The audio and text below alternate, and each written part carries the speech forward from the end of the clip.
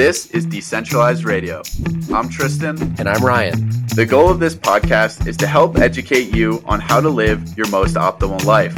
We will host industry expert guests to shed light on topics that matter. We are not gurus, rather two individuals who have had to pave their own path to health and vitality, independent of the centralized systems that plague modern society. Today on the podcast, we have a conversation with John Pantalone. John is the owner and operator of Amber Oaks Ranch down in Texas. Amber Oaks prioritizes regenerative practices, and we discuss John's story on how he went from homesteading to regenerative ranching. I think you'll like this one. Hello, everyone, and welcome back to another episode of Decentralized Radio. Have another great podcast lined up for you guys. Today, we have John Pantalone on the line from Amber Oaks Ranch. John, how's it going? Good to talk to you again. Doing well, yeah. You've been pretty busy. Yeah, we've been busy working on this podcast, putting out information for the folks, and it's always a pleasure to talk to people like you who are, have boots on the ground. So excited to get into this a little. We also have our co-host Ryan here. Ryan, how's it going? Awesome. I'm excited. Got a hat on today. Decided to mix it up for the aesthetics, but I'm excited to get in. This will be a good topic. Awesome. So John definitely, embodies decentralization and kind of really is, on the ground doing a lot of the hard work with his ranch, as well as, valuing the Bitcoin and hard money. So we'll get into that a bit. But John, I'm curious on your backstory a little bit. Yeah. Maybe you could shed some light there, Sure. How you got into owning your ranch and valuing food and the quality as well as decentralization.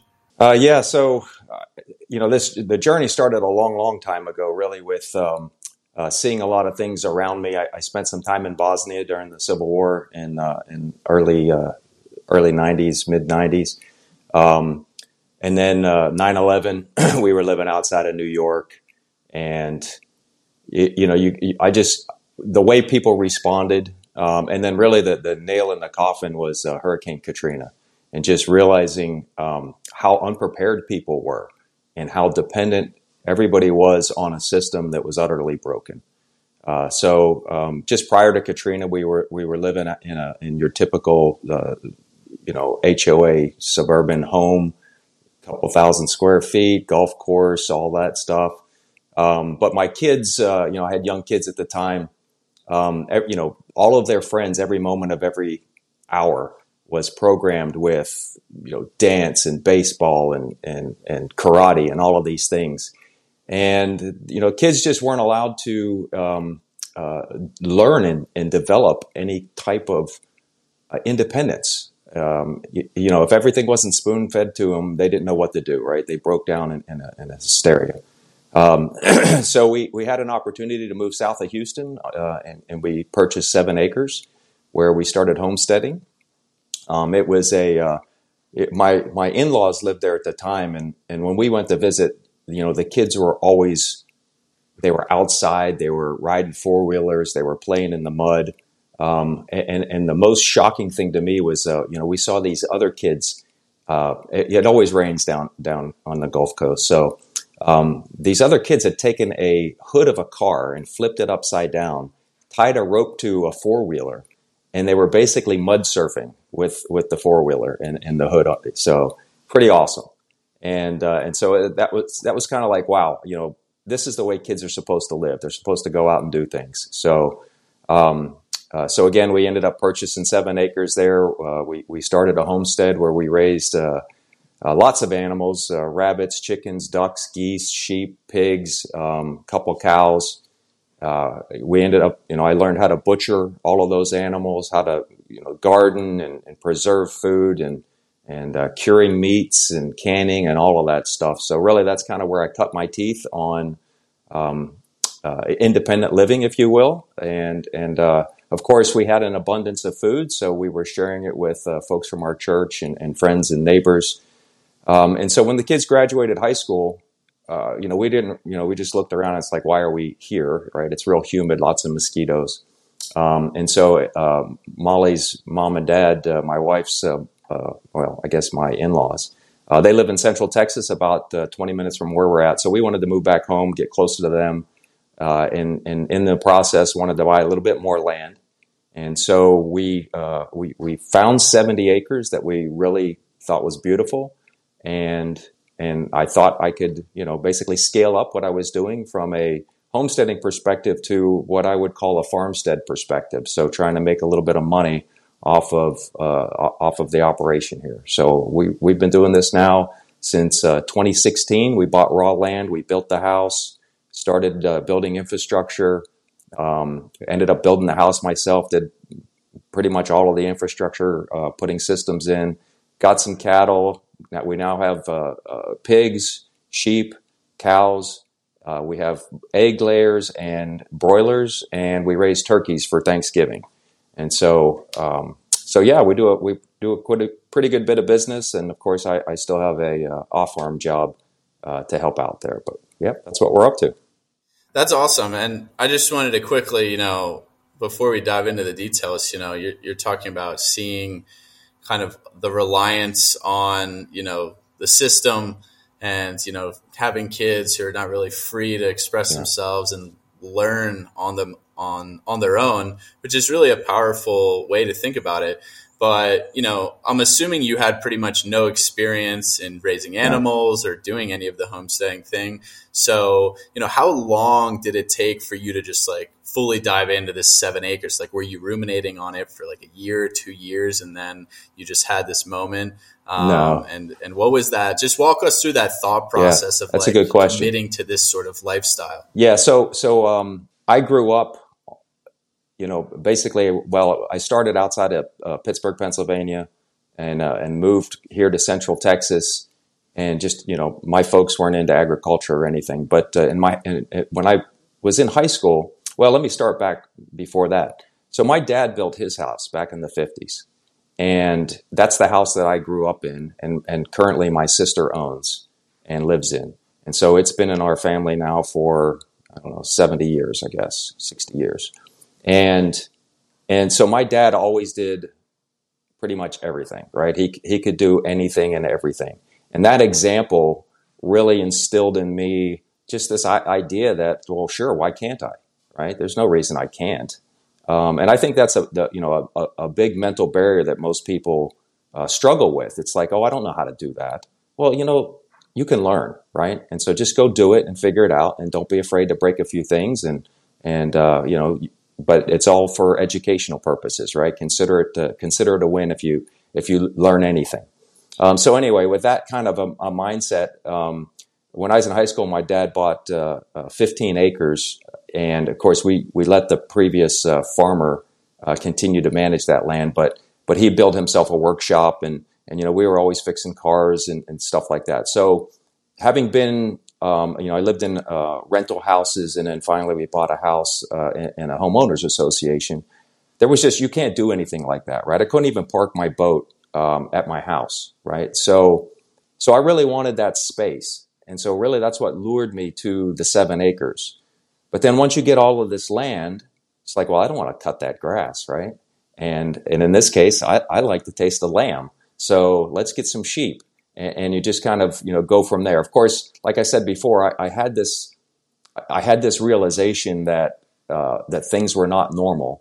I really like to be independent. I like to do my own things. I like to, I'm a serial hobbyist. And so, I just do hobby after hobby after hobby until I get to about 85, 90% proficiency. And then I get bored with that and I move on to something else. So the idea of going, starting with different animals, I was really into permaculture. I was learning a lot about that.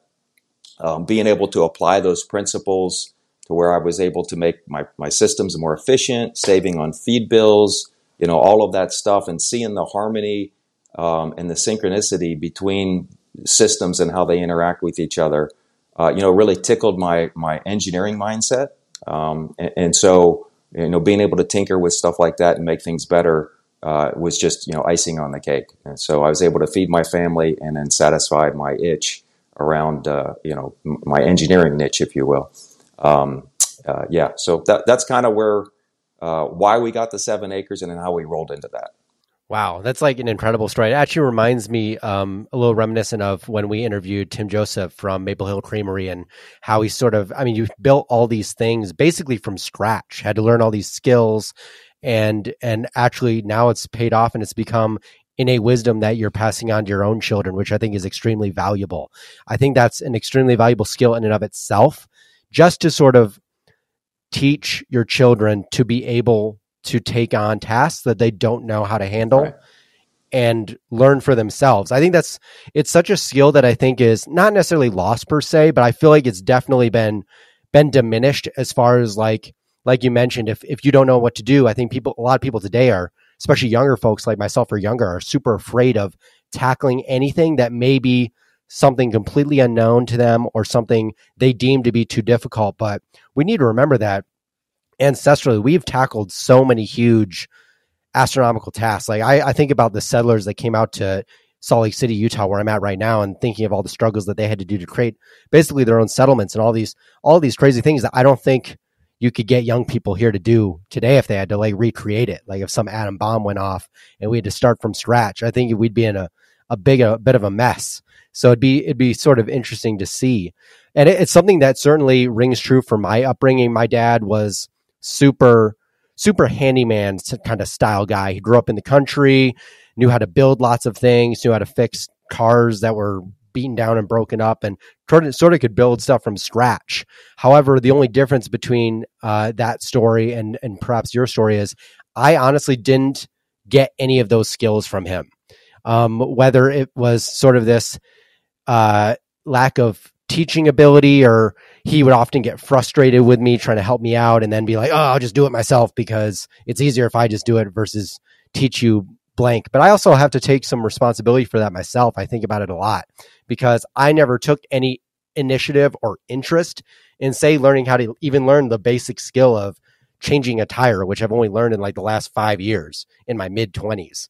So it's like these very basic things that I just never took the initiative. I think that's sort of a thing that needs to happen. As I feel like people need to have their own initiative to learn new skills. Mm-hmm.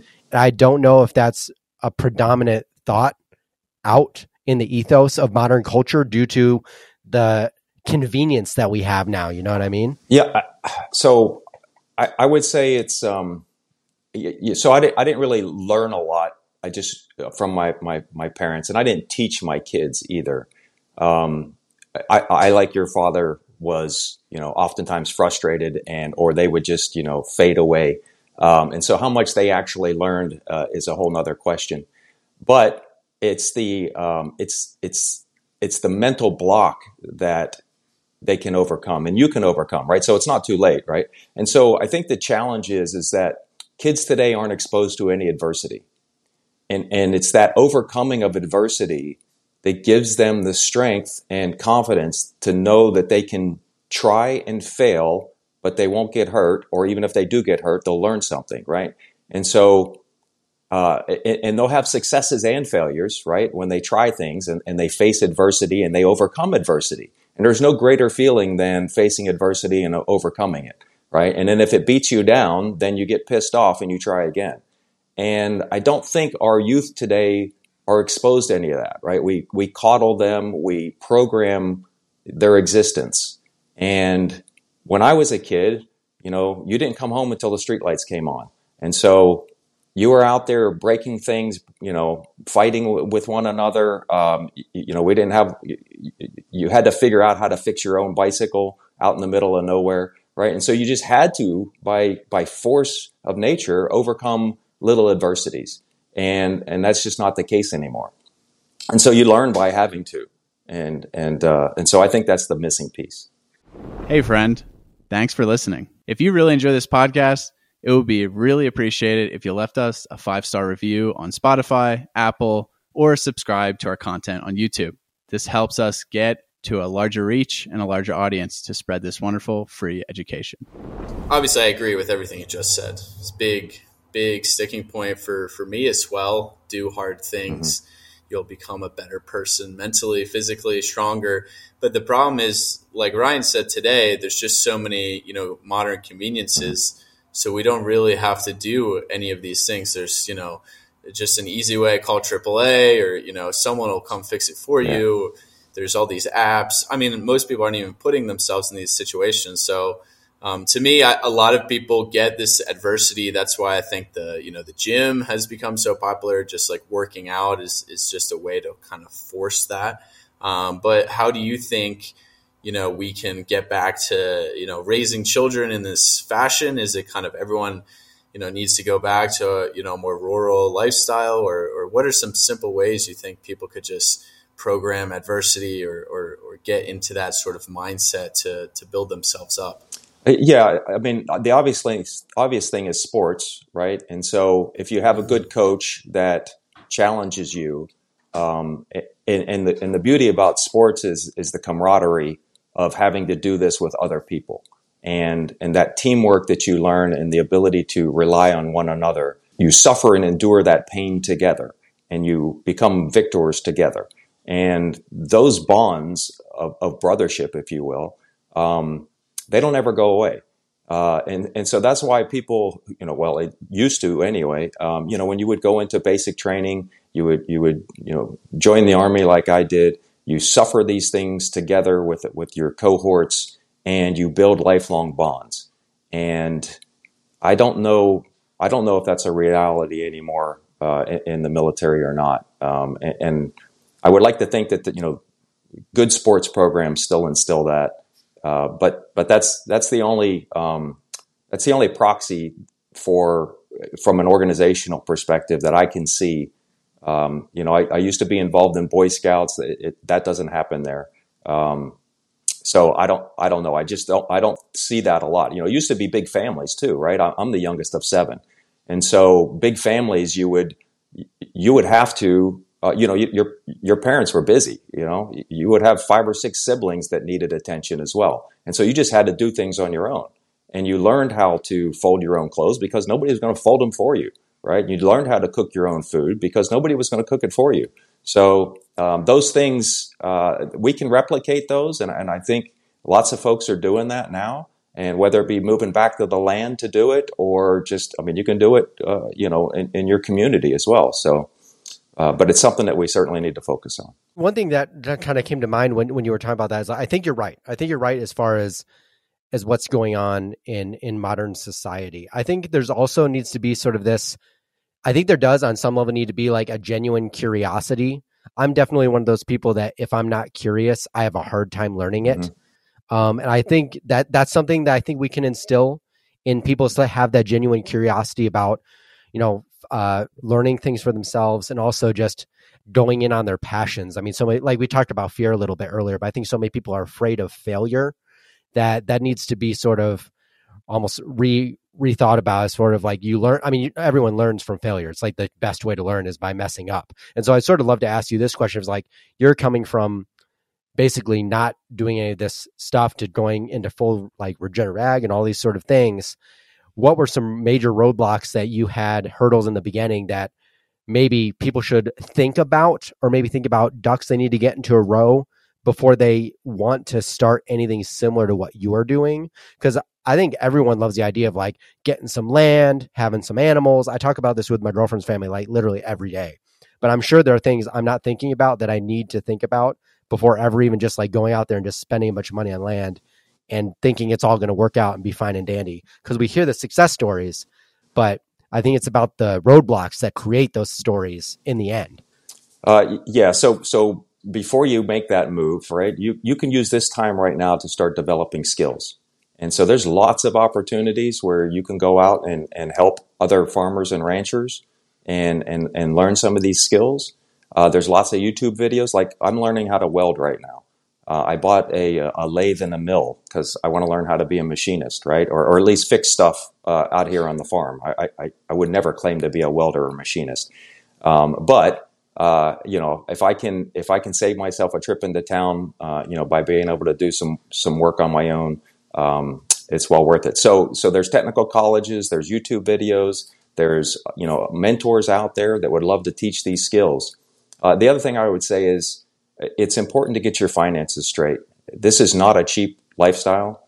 Owning animals and equipment you have to have deep pockets until it gets up and running, particularly with things like cattle. It's a very long payback period, and it takes a lot of infrastructure. But that's another skill though that needs to be learned, right? And I'm not sure that we don't teach that at all. So, making sure that you're able to manage your income streams and your outflows and put some money in the bank. For me, uh, I bought houses. I would always buy the cheapest house and the ugliest house on the block, right? And then I would renovate that. And then 3 years later, I would sell that, take the equity, and do that again, right? And that's how I was able to build up enough bank to purchase 7 acres. And again, it wasn't a very good house. But when we sold it 10 years later, it was enough for me to be able to afford the 70 acres that I own now. And then I had developed those skills in remodeling houses, 5 or 6 houses along our journey to be able to build the house that we're in. It's kind of that low time preference, right? It aligns, like you already have this end vision, which first off, I think is really important to establish. I think a lot of people, goal setting and all that is great. Obviously most people are very, high time preference. Everything's on like the day to day, week to week. I mean, most people our age in their mid 20s are just looking forward to, the weekend to get out of the corporate, rat race for 2 days and then, just get drunk on the weekend and watch professional sports or whatever. But then you do have people that are goal orientated. But for me, it's not even like the short-term goals are as important as kind of just having a long-term vision. And as you create, the path forward, which will diverge in many directions, that end vision is still coming into clarity.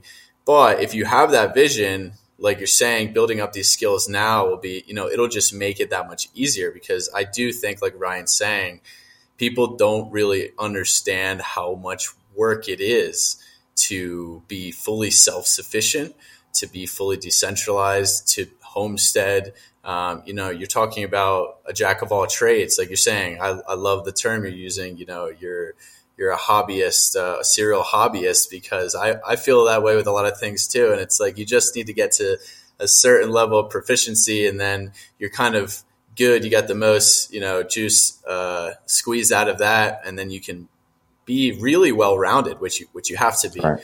So, I'm curious in general, is there a good way to start these things? I feel like a lot of people also, and they might have a lot of money, but even if you have a lot of money, you could put it all down the drain by biting off way more than you can chew. And I think that's how a lot of these situations often go.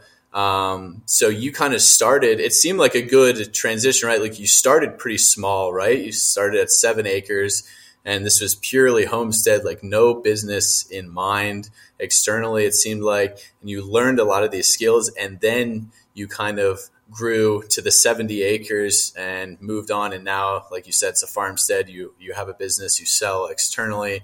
Do you think that's a good way for people to start? Because I know a lot of people, including myself, it's like, oh, I want to just find, 200 acres, beautifully pristine. It's for my forever home. But in reality, having that flexibility might be important. Actually, starting smaller might be even more important. I would definitely recommend starting smaller. 3 acres is a lot to work, and you can grow a lot of food on 3 acres. You can provide yourself a lot of, less dependency on the outside systems with something as small as 3 acres. And even if you only have, half an acre, you can raise quail and rabbits in your garage, right? You don't need to have any land for that. You just got to start with something. And even if you don't even have a garage, right? If you have a kitchen, you could go at the end of the farmer's market, you can go to all of the vegetable farmers and you can buy all of their leftover carrots and beans and tomatoes, right? And you can start learning how to preserve food. You can start canning, right? And so those skills, really what you need to bring to the table is a passion for learning and a desire to break free of the systems that are enslaving us. And I think those 2 things are all that you really need to bring to the table. The rest will follow. And it may take a long time. It may take, your entire lifetime. I'm not done learning, right? I'm still learning. I'm still growing my business. I'm still acquiring new skills, etc. But that passion for learning and the motivation to take control of your own destiny are the two things that you really need to bring to the table. And if you have that, then you can make it. That's actually a really good statement too, of taking control of your own destiny. I like that, because I have this conversation, I think at least every week when I hang out with my younger brother who just graduated college, and we talk about what we want to do with our future, like where we see ourselves in 5 years, 10 years. And I've sort of come to this conclusion. I've said this before on the podcast though, that I don't think a lot of people really do put in that thought of what they want their life to look like. In fact, the conversation I have all the time with my brother is, I need to find a job.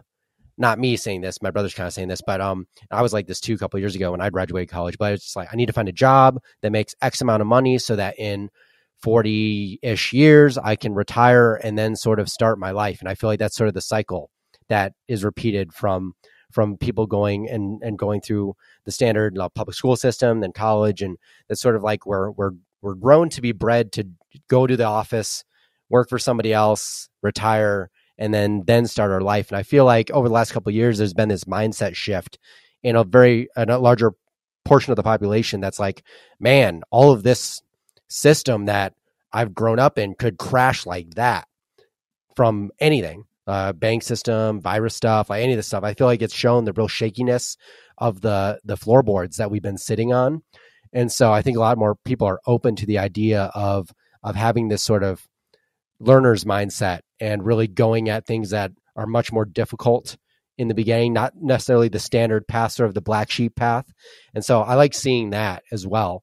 So I think, like you said, it's all about being open to learning. And I think that's also one of the most difficult skills too. But I think one thing people often wonder about, and I've had this conversation with other people that are in similar fields to you right now, where they've done this, they've sort of achieved part of their dream, they're still learning, they're still building, but there's always the talk about profitability, because everyone we've seemed to talk to is basically just like breaking even on what they're doing. So it's truly like you have to be in love with the lifestyle, is sort of the takeaway to make it work. It's not like you're making a quick buck sort of thing, and that's the get rich quick kind of thing. So I'd love to sort of know about, as comfortable as you are talking about sort of like what are the realities of like the return on what you're doing. Yeah. Because I believe it's like what you're doing is you may be making it, but it's like you're really going for the lifestyle, and that's the goal.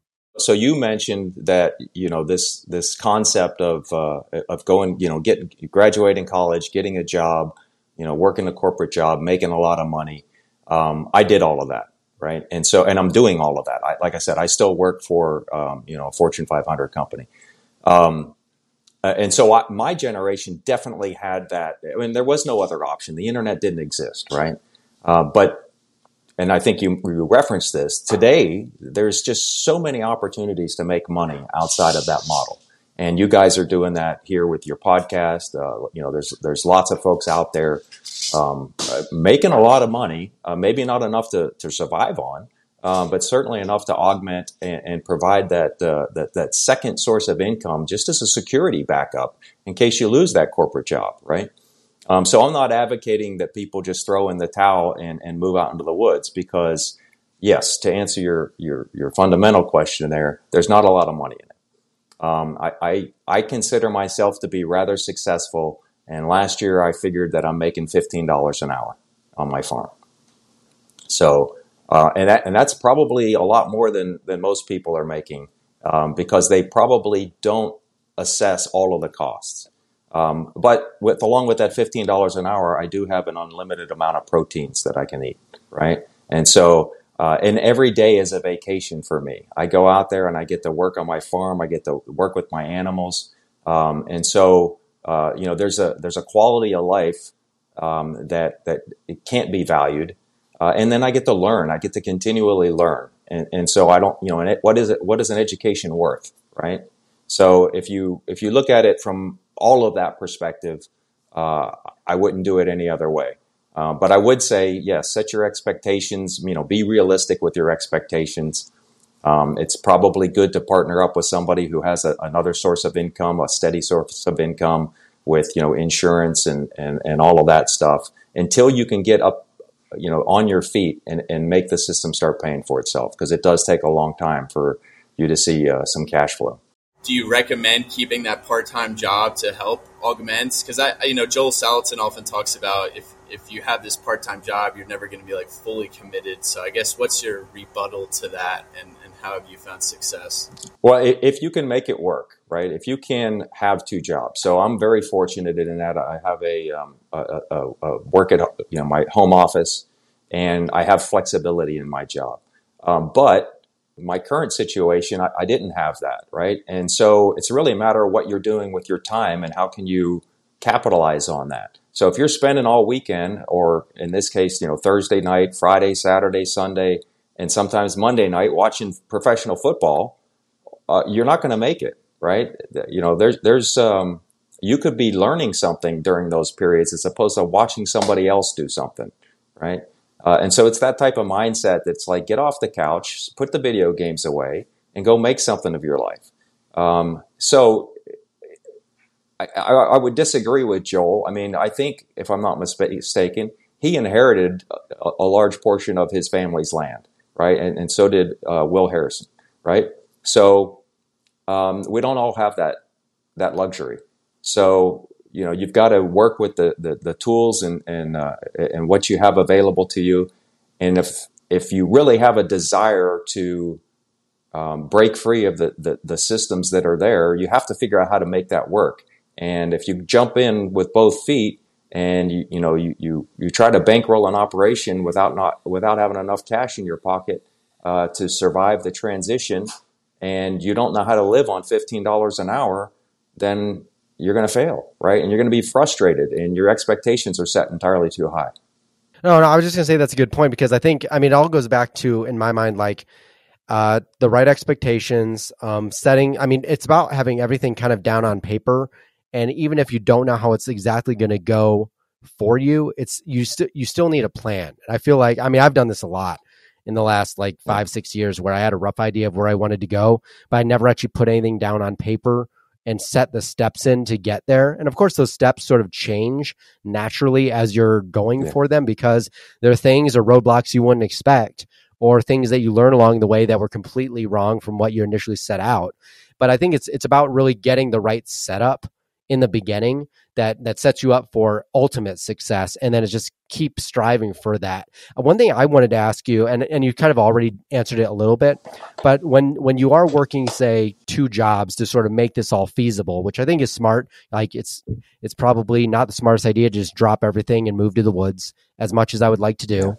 How does that sort of, maybe it doesn't even exist, but there's a lot of talk about the work-life balance. It's like, how do you manage that? How do you keep things going on your corporate side to a level that's still good for them and good for you monetarily, but also build this? In my opinion, just to put it out there previously, it's like, that's when you make the days you aren't working or the time you're not working count. Like, make your weekends a time to build on your passion and stuff like that, and take advantage of that time. I'm sure that might be part of your answer, but I was just curious, sort of your process of, and as you're still doing it, how have you been balancing those things? You have family, you have work, and then you have other work too. Yes. You have to commit to, particularly in the growth stage, the establishment stage, you have to commit to basically working 16-hour days at a minimum, right? To get things in place and established. And that may take a year, and it may take a lifetime. And for me, I pretty much always, I've always worked a lot. I didn't really have, my hobbies are my second job. And so, is it really work? I don't know. I learned how to build furniture because we needed furniture. Well, that was kind of like a hobby. And so I didn't mind doing that after work. And so I'd spend 3 or 4 hours, in the evening, learning how to build furniture or what have you.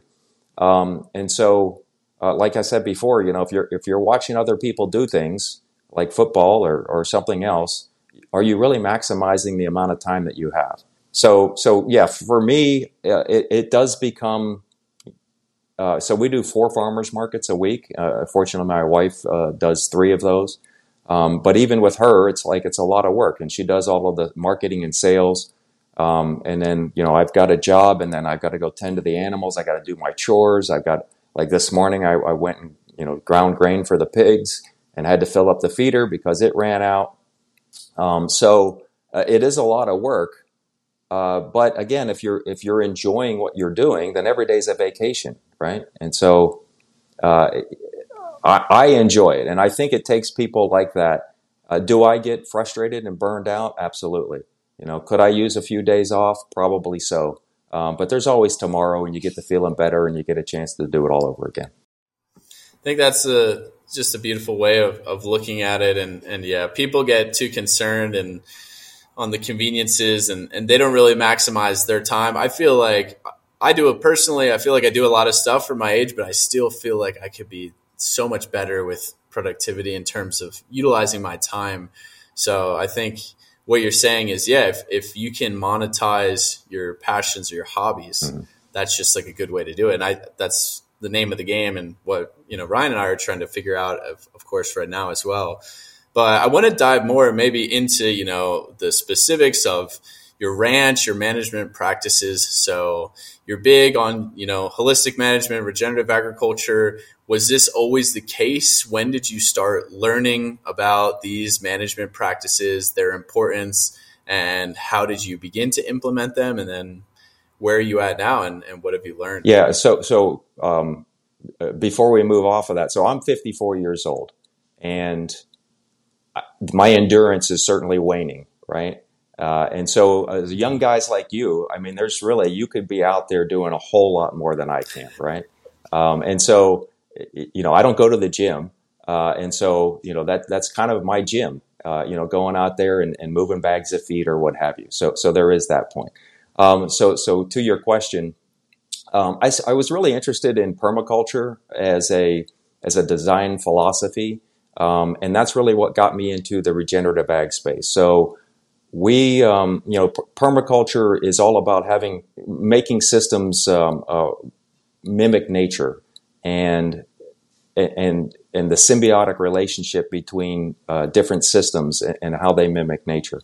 So when you kind of scale that up, not to say that permaculture doesn't scale, and there's a lot of principles in permaculture that I still apply, but it kind of moves into this regenerative ag space. And so what we do here on the ranch, it's all about the soil, right? Because the soil makes the grass, and the grass makes the muscle.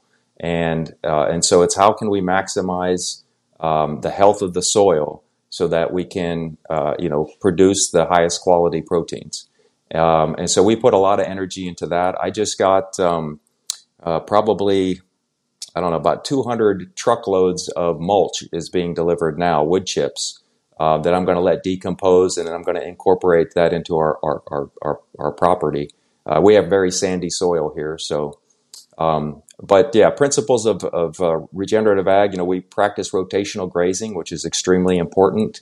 It enables the grass to, the cows or sheep. They'll eat half of it, and then they'll move on somewhere else, and then it allows that grass to regrow, building soil as it does it.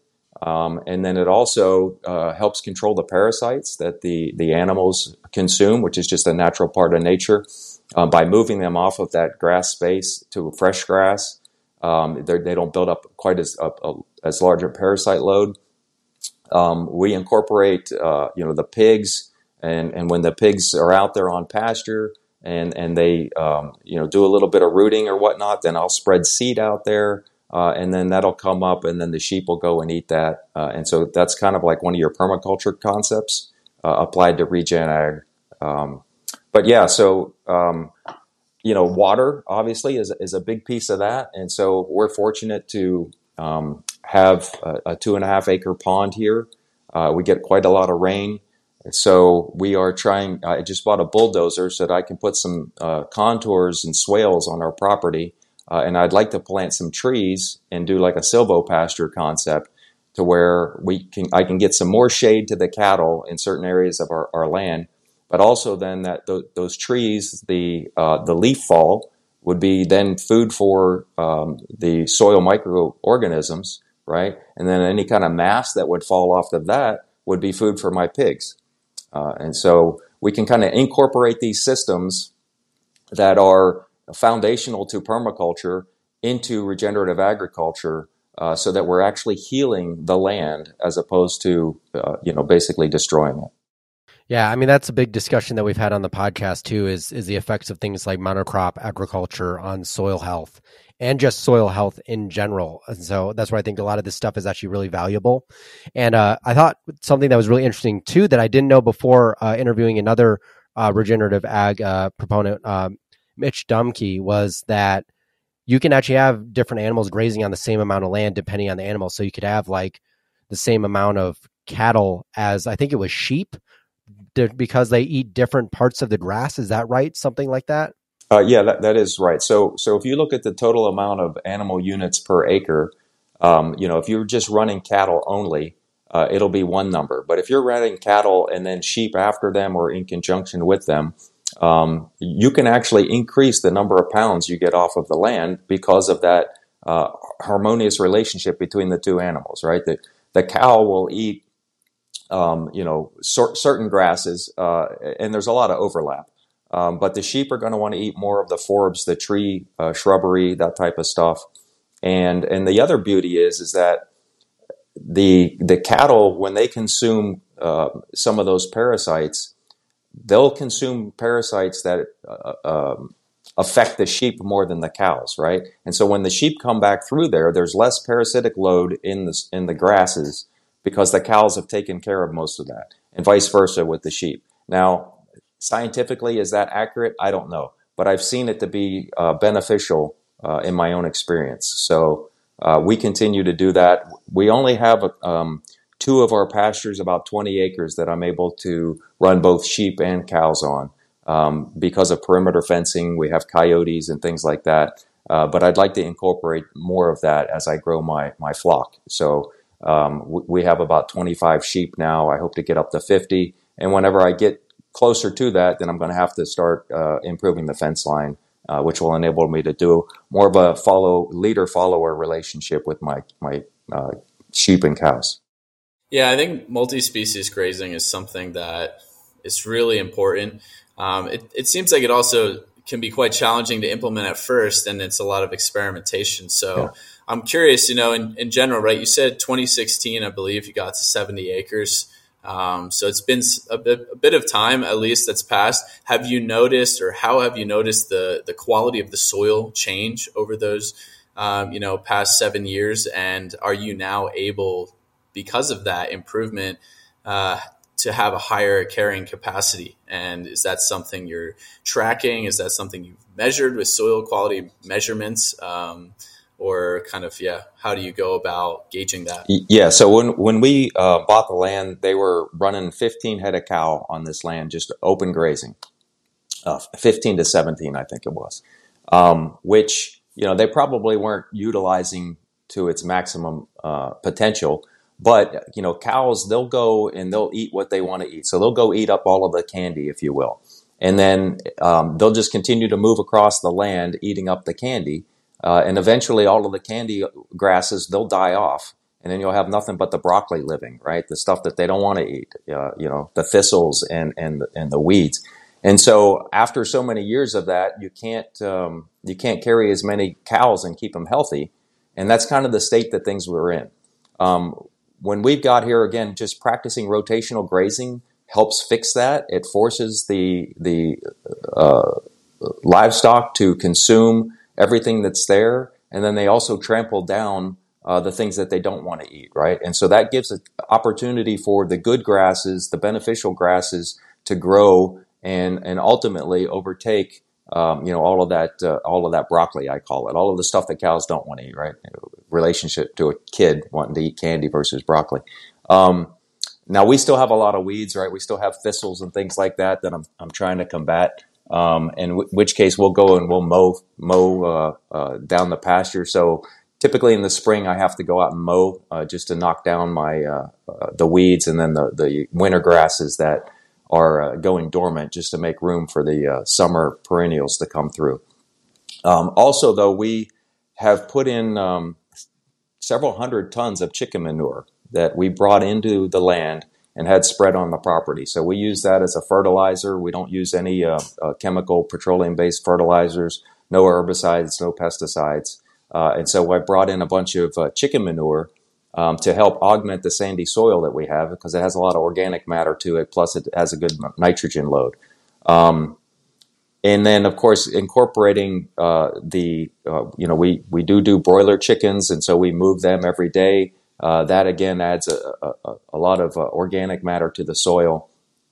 So now I'm able to run about 50 head of cow. Of course, I have to bring in hay in the winter, or I have to harvest hay, and I bring in some hay.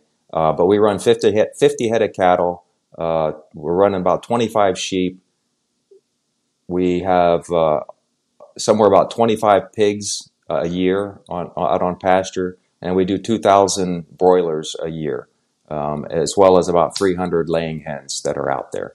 So if you look at the total pounds of protein that are out here, it's far exceeds what they had when we bought the place, and we're continuing to, like I said, we brought in several hundred thousands of pounds of wood chips. I'm looking out my window at them to help again make it even better. So that's awesome. Yeah, I think it just goes to show, right? It's like this open style grazing method is really detrimental, and I see it all the time because there's so much public land out here, BLM grazing contracts, and whenever I'm driving through Wyoming, it's a shame.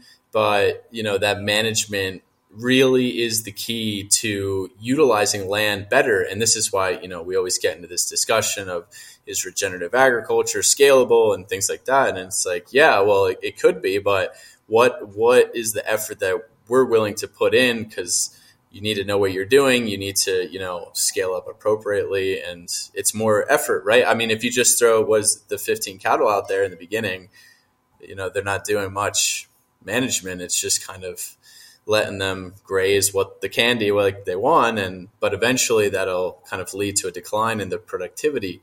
And as well, I want to highlight how important it is that each homestead, each piece of land is unique. So you're saying your soil is sandy, so you're bringing in this chicken manure, these wood chips to add some more organic matter, help with the nitrogen ratio. And that's important as well, because there is no recipe for success in land management. You're in central, or, you're in Texas, kind of outside of Austin. We're up in the Mountain West, even in different places of Utah or Wyoming.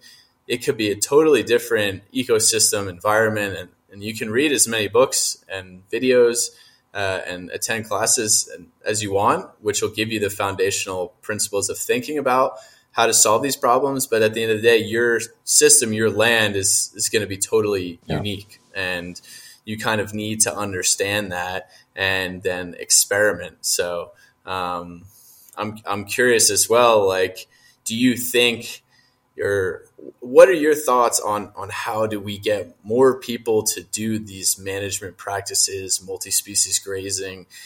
Does it have to be at this smaller scale, or, how do we fix something like these open, large plots of grazing for, say, BLM land? Or have you put much thought into that, kind of scaling this whole movement of holistic management? Yeah, I can't really speak to what goes on in your area. But what I would say here in Texas, so everything is really situational dependent. And so in Texas, you have a lot of small, 100-acre, a couple hundred acres, and then they put the cows out there, but they don't live on the land, right? And so they live somewhere else. They really want the land for a hunting lease or something like that. And they put the cattle out there to get a reduction in their property tax value. And it's more about having space to go play on the weekends and a reduction in the property tax value, right? And so they don't have to pay as much in taxes.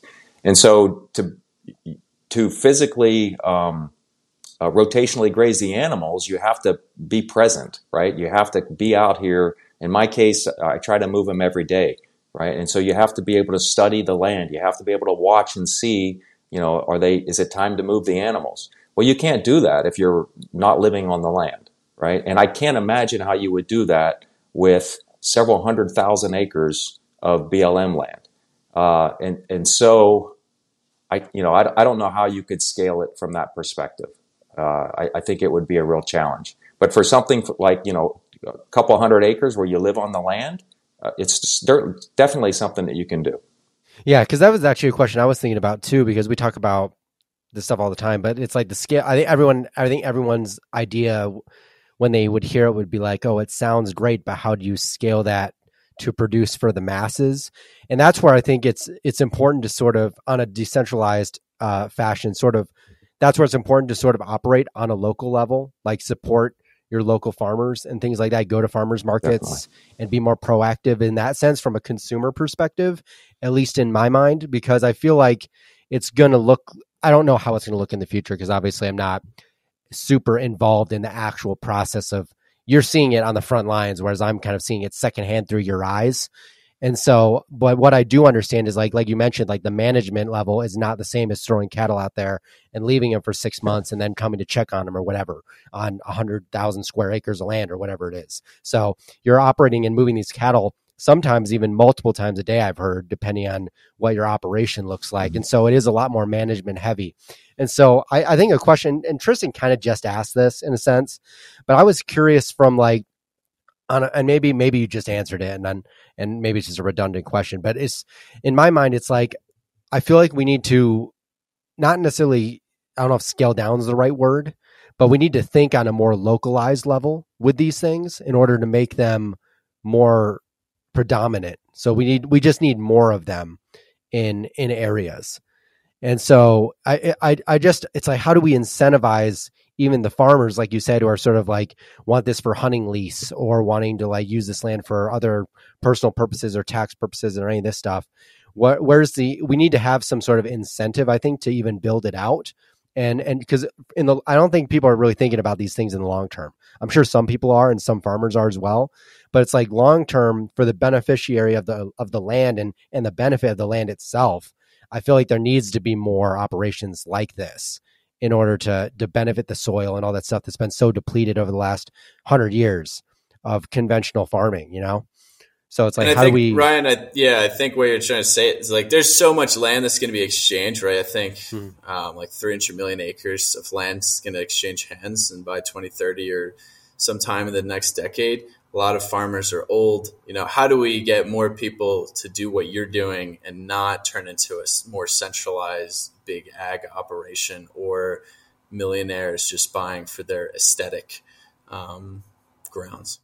Yeah, I don't know the answer. I think part of the problem is that food is just too cheap, right? The true cost of the food, we don't understand, we don't appreciate. And I think if food was valued where it should be valued, what it really costs, then more people would take an active role in providing food. And things like maximizing the amount of protein that you can get up per acre is something that would be, first and foremost in their minds. And it would encourage people then to become farmers and actually take an active role in producing food, because then it would be more financially viable. A lot of the folks doing what I'm doing are doing it from the perspective of trying to heal the land, trying to provide good animal welfare. And so there's all of these other non-tangible things that have no monetary value that'll ever pay off for themselves, right? And so you actually have to have a passion to want to make a change, because like I said before, it's very expensive and very time consuming to do this. And so the only thing I can think is that, we have fiat food that is paid for with fiat money, and it's super cheap, and people don't have to pay for all of the externalities that exist around cheap food, right? We have the most expensive health costs in the world here in this country. We're just losing, all of this topsoil. We have all of this, pollution and other things that are never accounted for in the the cost of what it takes to produce food. And so until we fix that, I don't see that this is really ever going to change. We're just going to have a few folks like myself, trying to make a difference because it's the right thing to do.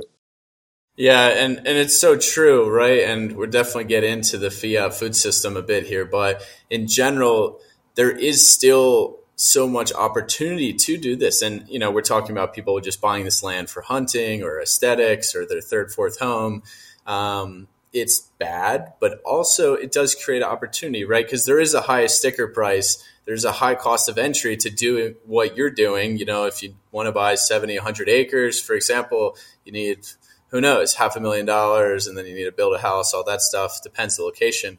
But in general, you could have 10 acres and then you could lease this land for very low amounts of money from these folks who don't want to manage the land. And, we were both at, the Beef Initiative in Crawford, Colorado. Jason Rick, he does, he manages a couple thousand acres of land, which the majority are leased. And that's just an example. And he's been doing that for a bit, but you don't have to even be close to that scale. So I think it's just sensing, if you do want to be a part of this, you want to make that change in the world and be, part of the solution rather than contributing to the problem of our centralized food system, there are these opportunities out there. But in general, I also, we talked about the importance of, localization and direct to consumer and, the quality of food. So I want to talk about, the difference in quality from what you're doing, especially, you raise grass-fed, grass-finished beef. Your pork looks like incredible. It looks like some of the best pork I've ever seen. I need to try some, but that's because you're doing it like in a more consistent way with what they would be eating. They're rooting, They're on forage and pasture, finishing on acorns, the stark red meat. So I guess talk a little bit, and you already mentioned, why do people need to start thinking about like dollar per nutrient over just the dollar per calorie or just dollar cost? Because I totally agree with you. I think this whole food system, centralized food system, has kept food prices so artificially low that now people just get sticker shock when they go to a high quality operation like yourself, potentially at the farmer's market. But there's really a lot more quality there and nutrients there that probably comes out in their favor in the long run, of course. Yeah. People smarter than I can talk all about the health benefits of eating pasture raised meats. But what I like to focus on is it just tastes so much better, right? Everybody can appreciate the delightful flavor that you get from pasture-raised meats. And so from my perspective, if you're going to spend all of that time going to the grocery store, bringing it home, defrosting it, cooking it for your family, and to end up with something that has no flavor at all, well, you just wasted a whole bunch of time, right? And why do that? And then you can throw in all of the health benefits and things like that on top of it, knowing that you're providing a good source of nutrition for your family. But I really focus on the flavor because I think that's the number one thing that people recognize. They can tangibly tell what the impact is of grass-fed meat, right? They don't need a scientific study. They can put it in their mouth. They know that the texture is better. They know that the flavor is better. So that's what I like to focus on. I just love the flavor. Actually, what got me into grass-fed beef is I started hunting, and so venison is just so much richer in flavor. And I was like, wow, and that all they eat is leaves and grass. And so can I replicate that? And so that's why we started raising beef and lamb, grass-fed. So I'm sure you could talk more about the health benefits than I can from what I see. You're much more schooled than I am. Yeah, well, we had Stefan Van Vliet, who's leading all this research on. You can go listen to that episode. It's fantastic. But I think what you're saying is it's kind of almost just summarizing already what you said. It's like people need to be more conscious about that because it is real food. It's quality.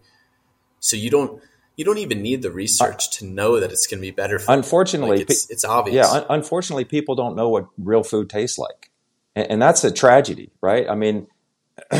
They just never have tasted it. So they have no idea that the food is actually supposed to be delicious and delightful and re-energizing because they've never been exposed to it. If you didn't grow up in the 1950s, you don't know what real food tastes like. Yeah, it's actually pretty hilarious because this happened to me the other day where I just bought like 3 pounds of just grass-fed, grass-finished beef. Got a good deal on it at a farmer's market near my house. And I brought it over to my girlfriend's family's house, and I was going to just cook dinner for everybody. So we did, like, I think 2 pounds of beef, or maybe we did all of them. But my girlfriend's mom came in to taste the meat after it had been browned and cooked, and she thought it was rotten because she had never eaten grass-fed beef. She thought it tasted completely off. Yeah. And I just thought that was the funniest thing, because it does have like a different taste, and like grass-fed steak has a different smell to grain-fed steak. And so I think it actually shocks a lot of people. I just thought it was so funny that she thought it was actually rotten. I just couldn't believe it. I've gotten a lot of people that have actually tried to, I think beef is tough because people are so used to that fatty grain finishing that some people, still say grass-fed beef tastes bad and whatever. I mean, that's on them. But I think the biggest difference, and probably you might agree, is in the chicken and pork, because just chicken and pork raised by, the industrial overlords of Tyson and whoever they're just so devoid of flavor. And that's why you have to put so much seasoning on them. And then you look at like your deep, rich red pork finished on acorns, and the chicken I had a whole chicken from Mitch Dumke, who we interviewed on this podcast. And this was the first time I had chicken that I think actually tasted like full of flavor, and probably my whole life.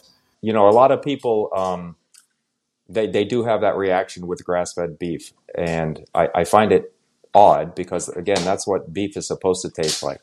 And a lot of it, too, is, the dry aging process. It is a very delicate thing to do. So it is, when you dry age meat, effectively it starts to rot, right? The enzymes are breaking down the muscle tissue to make it more tender. And so that's a science in and of itself, and it needs to be done correctly. And so I think a good transition is maybe having some grass-fed beef that's only been dry aged for 1 week, maybe 2 weeks. Sometimes people push that to 3 weeks, and that gives it that real strong bouquet, if you will, right? And anything longer than that is on the edge. But I think it's a flavor that should be appreciated, because really, when we talk about nutrition, that's all of those minerals in the meat, right? That you don't get from feeding it corn. And again, just people aren't used to that. I think another lie too is, the flavors in the fat. Well, if you've ever had a wild game, there's a tremendous amount of flavor and very little fat, right? And so we just need to recalibrate our taste buds. I mean, I love a fatty piece of meat. Don't get me wrong, but I like a fatty piece of grass-fed meat where I can get a good, robust muscle tissue and a nice, yellow, creamy, fat as well. And I know that it's just loaded with micronutrients. Yeah, I mean, I think a lot of this stuff that we're talking about kind of goes back to even from the regenerative agriculture standpoint, when we're talking about all the farming and stuff like that, is that it comes back to education. I think it's about informing people, because, I mean, it just goes back to the simple fact that most people just simply don't know anything about the food they eat. They don't know where it comes from. Maybe they don't want to know, and they definitely don't know the process from where it went from farm to table. Yeah. They definitely don't understand that in the conventional sense. And so I think the more we have people like yourself on the podcast that are on the front lines, who see this every day, the more of that information we can get out to people that are just learning this stuff. And I think it's about really getting people to understand the importance of the quality of their food. And I was talking about, we talk about this all the time about, you may spend a few extra dollars at the farmer's market, but you're getting such higher quality worth of food. Like, you're getting way more amino acids, way more vitamins and minerals from grass-fed, grass-finished, regeneratively raised meat than going to the store and buying whatever $3.99 generically produced beef. You're getting a lot more too, right? So it doesn't have this high moisture content. A lot of times they pump these things full of salt and water. Yes. And you're paying for water that you can see evaporate while you're cooking it. So from just a pure economic standpoint, it's really not much difference in price. Yeah, and also you're not getting chicken washed in chlorine. Yeah. So I think it's a win-win all around. It's just simple basics. It's going back to, like, what are your priorities as a person and getting those in line. I think people live such busy lives whether it's actually busy or they make it busy for themselves, that they just don't think about what are these priorities in my life. I mean, like we were talking about at the very beginning of the podcast, it's like many people just are so burnt out at the end of the day or by Friday night that they just want to crack open a beer and watch the game. Yeah. And I get that. I totally understand the mindset of that. And that's where we have to sort of meet them where they are and get them to think about, hey, is this how you want to live the next 20, 30, 40 years of your life? Or do you want to make some real change, stay out of the hospital and all of these things when you're in your 60s, 70s, and 80s, when you're talking about retirement today, trying to get there? Maybe you should actually get to a place where you can actually enjoy that time. And so I would argue too that if you ate better, you wouldn't be burnt out at the end of the day, right? And if you put that beer away, you could actually make some improvements in your life and get something done and feel a lot better as a result. So yeah, eat better food, fuel your body, and it'll pay rewards. Yeah, no, totally. And then, I mean, if you're outside a lot of the day, like you are doing real manual labor, you don't need to go to the gym, and you're kind of just reaping the benefits of nature as well. Yeah. So something we've also talked about, the importance of, farmers markets, buying local, direct to consumer. I think this is, you would agree with, kind of the only way that you make it work, right? Like a lot of the issues with, producers still, ranchers, is that they're wholesaling and getting pennies on the dollar of the end product, which is a shame. So why don't you talk a little bit about how you have kind of gone about this style of, selling? What have you learned? How can people, transition to a more direct to consumer model, and what are the biggest challenges?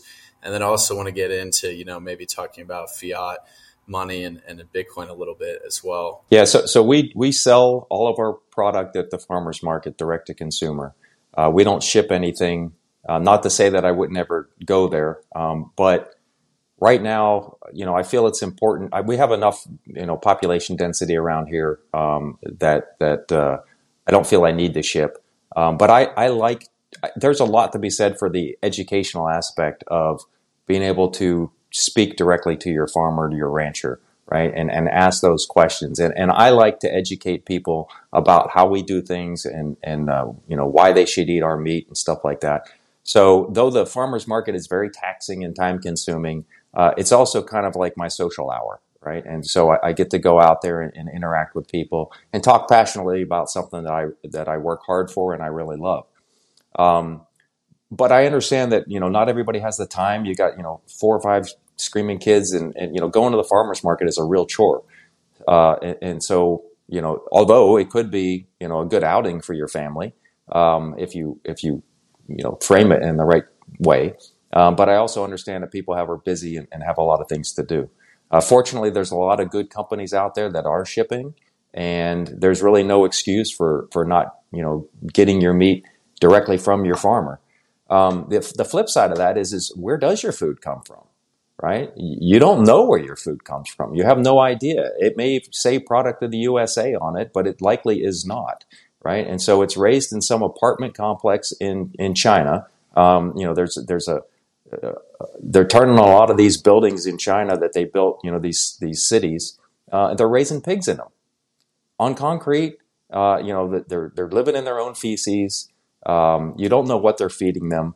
The label for organic in the U.S. is pretty stringent, but pretty much all of these other countries can get away with saying organic, and there's no oversight whatsoever. So they can just slap a label on it, ship it to the U.S., sell it as a product of the USA, organic. And I don't think that's right. And I think consumers need to be aware of that. So, if you're not buying from your rancher or farmer and you don't know where it comes from, likely you should start asking those questions. So we sell at the farmers markets. Shipping is a whole nother enterprise that I don't have the bandwidth for. Of course, it comes with its own risks.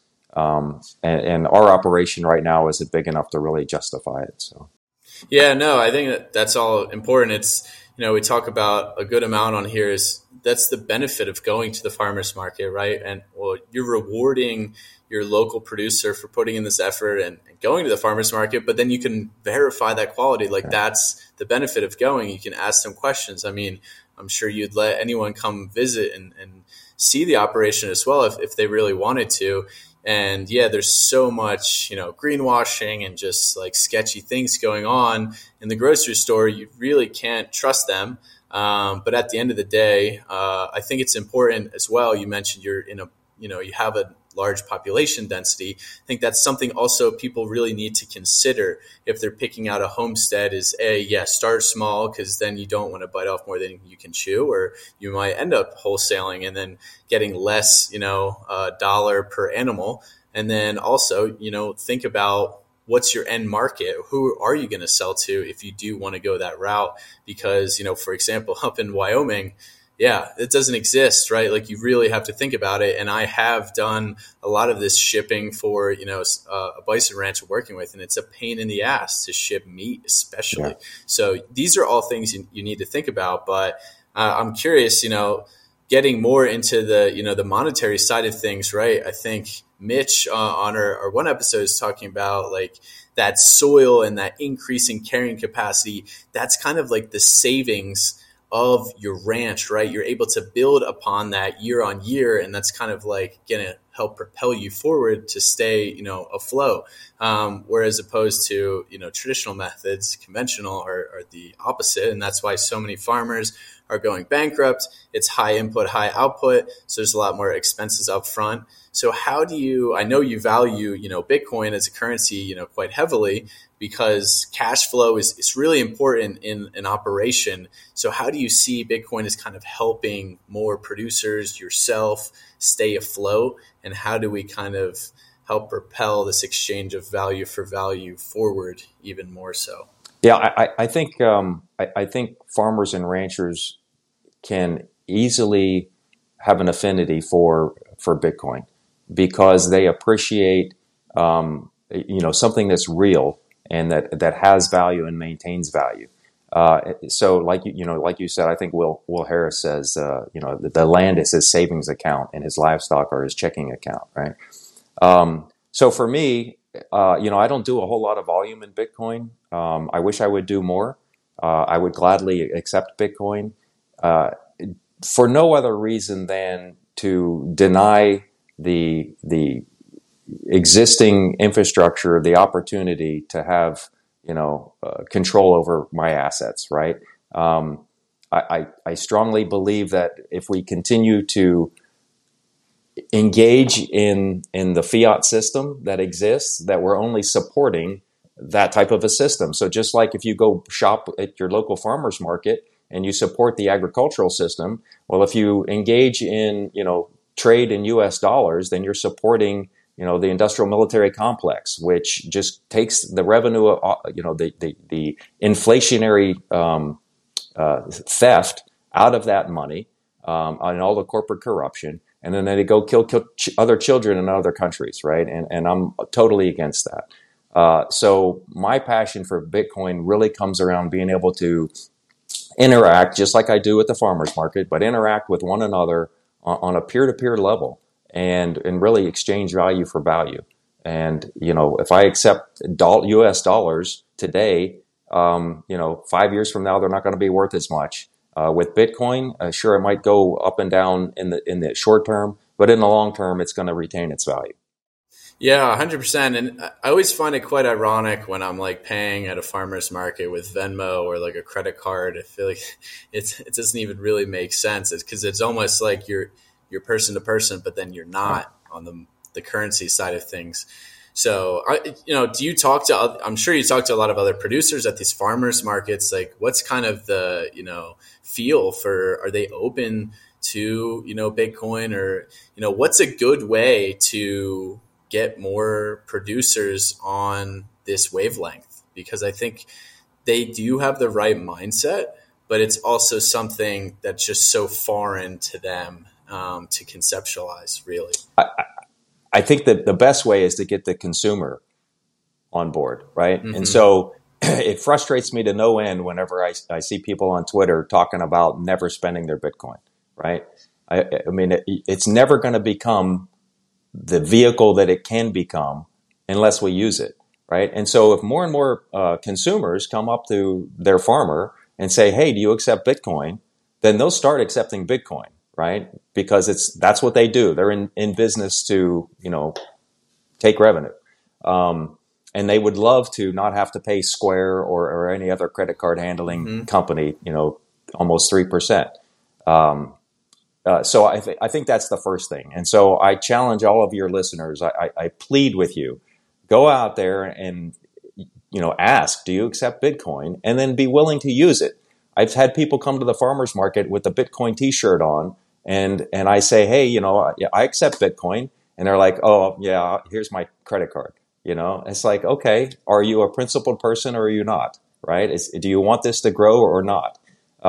So again, I think convincing the farmer is not a hard thing. That's the easy thing. The hard thing is getting your everyday consumer out there to value Bitcoin, to start using Bitcoin, and just start using it. I don't understand why people don't use it.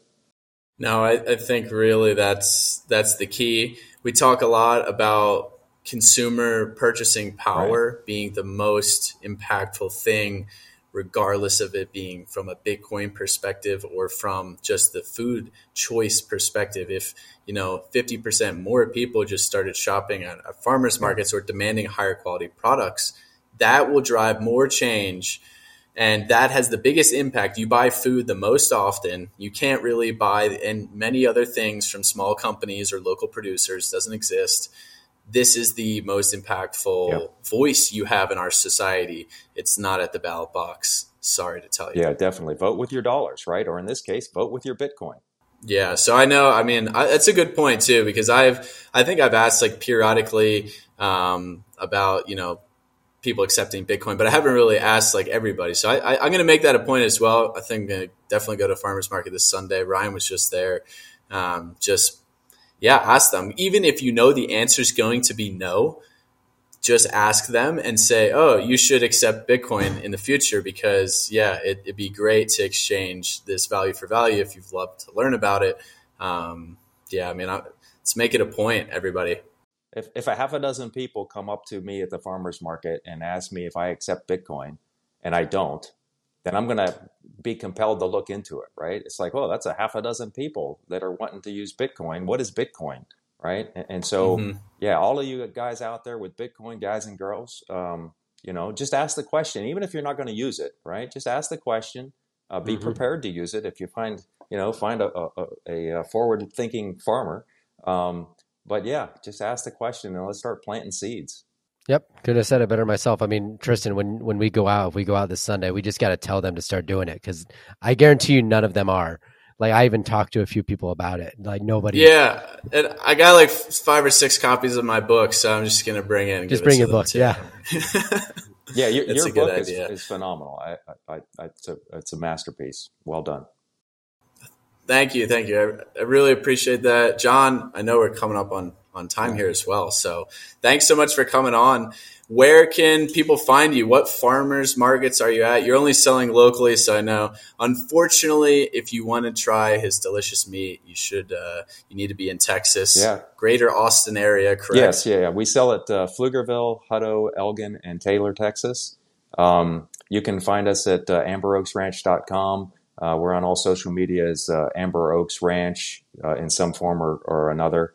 We do publish a weekly newsletter that you can sign up for. It's pretty good little bit, especially if you're wanting some educational side of farming and ranching. We publish little vignettes on what we're doing at the ranch. So just to try to stay in touch with our customers, but there's also lots of good information out there about how to raise animals, how we practice regenerative farming, that type of stuff. So amberoaksranch.com and come see us and shake our hands at the market. Awesome. John, thank you so much. I need to get down there as well and see the operation with my own eyes. And thank you so much for what you do and sharing your knowledge here. I appreciate it. And thanks again, everyone, for tuning in another episode of Decentralized Radio. See you next time. Bye-bye.